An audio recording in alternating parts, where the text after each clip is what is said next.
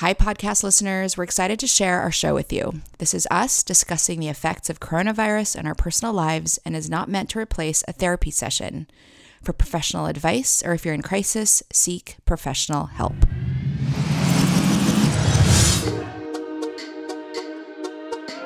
Hi, Stace. Hi, Layla. What are we doing? A little unsure right now. We're in a brave new world with coronavirus, and let's figure it out together. I'm Layla, co-founder of Bridger Media. I'm concerned about the effect of COVID-19 on our mental health. I'm Stacy. As a therapist, I've seen the effects of the current crisis. So we created a show to dissect and navigate this critical time together. Let's stay calm with COVID. We have a ton to talk about, so many developments over the weekend. One of the things is the 8-week recommendation by the CDC. Is that for just LA? What areas? I haven't heard of that. Any gatherings over 50 people, the CDC is recommending be completely stopped for the next 8 weeks. Wow. So how do you feel about it, hearing it for the first time? I feel fine. It does seem like a long time, or longer than we were initially expecting, but I think people have not been taking it seriously enough. I think maybe it's because things weren't taken seriously enough in the beginning, even with all those warnings, even with the WHO saying this is not a drill weeks and weeks ago, that we're now in the situation where the recommendation is 8 weeks.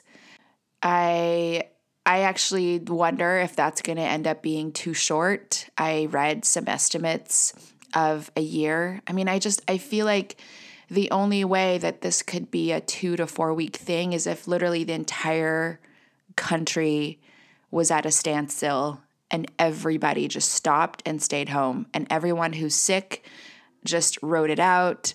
There's actually absolutely no opportunity for passing this on, and that is not going to happen, which is why some estimates are a year, not a year of self-isolation, but a year of alert. Mm-hmm. I'd heard that it could take a year to pass, to kind of work its way through. Also, a vaccine will take about a year. Something I found really interesting that you mentioned this weekend is the story of having gone to France. Remind me again of those dates. Yeah, it was went to Paris the very end of January. We flew from Las Vegas, direct flight to Paris and back. And who went? It was my mom, my sister-in-law, and my high school best friend. She just told you something really crazy that happened after that trip. Yeah, so she lives about an hour and a half away from me. And she said that 10 days after she returned home, she got really sick to the point where she had to go to the doctor to get treatments for her breathing. She was very short of breath, and she was in bed for 5 days and had to go to the doctor for breathing treatments. They sent her home with steroids and an inhaler. They didn't test her at that time, but she feels like that's probably what she had, that she did have COVID. I feel like it might have been a little bit early. I don't know how common it was in France at that time, but perhaps just being at the airport, right, with so many people traveling through. I don't know. Yeah, I mean, by then there was already the crisis in Wuhan because the outbreak happened, I think, around December 21st. And by then there must have been thousands and thousands of people flying out of Wuhan across the world. And I did want to mention that I think, part of the racism that people of East Asian descent are feeling has to do with people thinking that the only travelers to and from China are people of Chinese descent. But I would argue that the entire world is extremely reliant on China for everything. And so anybody could be traveling to China. I mean, we went to China 10 years ago. This idea that there must have been lots of business people and tourists and families traveling out of Wuhan at the time is real. And I would not be surprised, again, totally unscientific, but imagining that the outbreak happened in December, people by the time it's an outbreak, we know now the numbers are a lot higher than what we see. One thing that I would love to hear from you is how we deal with something that's so invisible. So the idea that something may have already been traveling around the globe and is just now emerging is kind of scary. A lot of psychologists talk about how, a lot of the enemy is within, but now like the enemy actually is within and it's everywhere and it could be anybody. And so how do we deal with like an invisible enemy that could be in anybody we encounter? I think we do have to examine some of our own biases and racisms and such in being aware of what we assume about those around us. Because it's true, this COVID and most other pandemics do not have a preference. They do not discriminate, something that we are all susceptible to. And so just recognizing, right, that we need to look out for each other, show compassion, and not just a free-for-all, I'm going to hoard as many face masks and sanitizers as I can, but recognizing that we all really looking out for each other is going to protect us better. We need to share our resources at this time so that we can be better protected.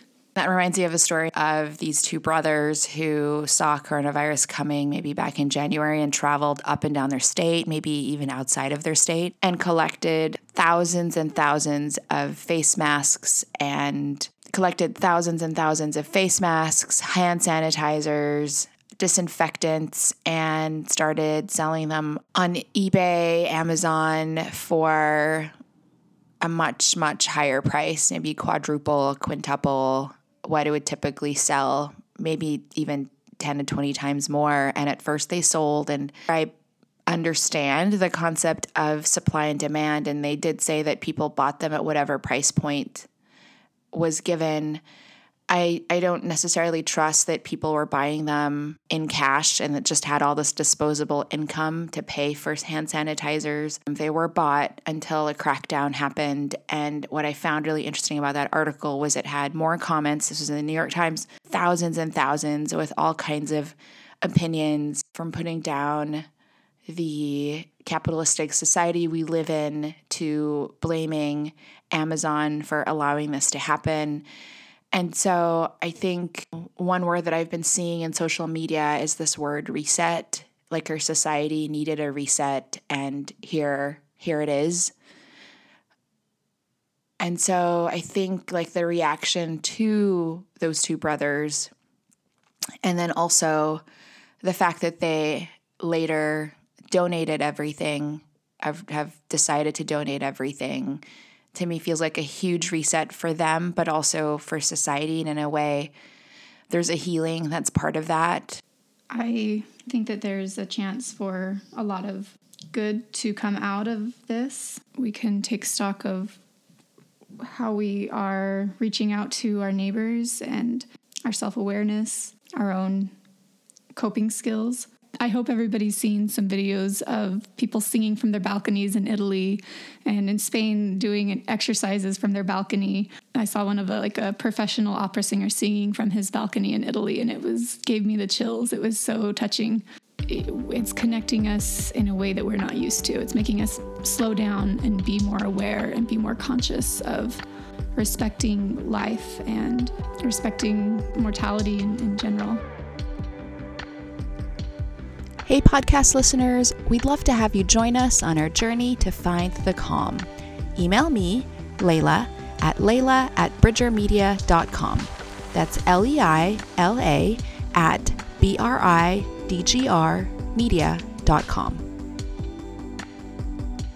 Back to the silence. It feels like the killer is silent, how we feel is silent, whether or not we may be affected is silent. I mean, what's crazy is that there were always these types of things lurking. I think how lethal this is. What are your ideas for how we can overcome the silence with which we are surrounded? Not because silence is bad, but these inner anxiety that we're feeling. Are you talking more about deeper philosophical, the killer, like the silent killers within all of it, like the more like disease part, or like our own anxieties. Maybe this is a good point to build on what you suggested of checking in with yourself. I recommended that we all take time to check in with ourselves daily and see where our thoughts are, our level of stress and anxiety. And I think this is a chance to also take it a step further, and knowing what we need is the first step. Being able to check in with ourselves, see how we're feeling, and then being able to know why we feel that way, and then what can we do about it? What can we do about it? Or maybe better question, can you take us through the steps of what that might look like? Oftentimes we feel surface emotions, anger, sadness, surprise, happy, but we don't really know what's underneath those emotions. And so learning to really dive deeper and identify exactly what it is that we're feeling. There is an emotion wheel that we can link in the show notes that can be very helpful. You start in the middle and identify an emotion that you're feeling, and then you take it one step out and read the options. There's also an app called Mood Meter that you can download. I believe it's 99 cents, but it's another really great option to be able to scroll, find the feelings that you're feeling, and a box will pop up and you can type in why you're feeling that way, and it will track it for you over time. So once you've identified what you're feeling. And what's that called again? Mood Meter. Okay, so once you've identified what you're feeling, then ask yourself, where did this come from? So it's normal to feel feelings. It's part of our human experience. And feelings aren't good or bad, they just are. And so identifying, well, where did this come from? Without judgment, allow ourselves to feel what we're feeling, give ourselves permission to feel it, and then identify where did it come from. Sometimes we're angry because we're being mistreated and we need to stand up for ourselves. We need to do something. Sometimes we are triggered by a past experience, and so we're reacting to an unresolved something from our past, and that's why we're feeling upset or angry or sad.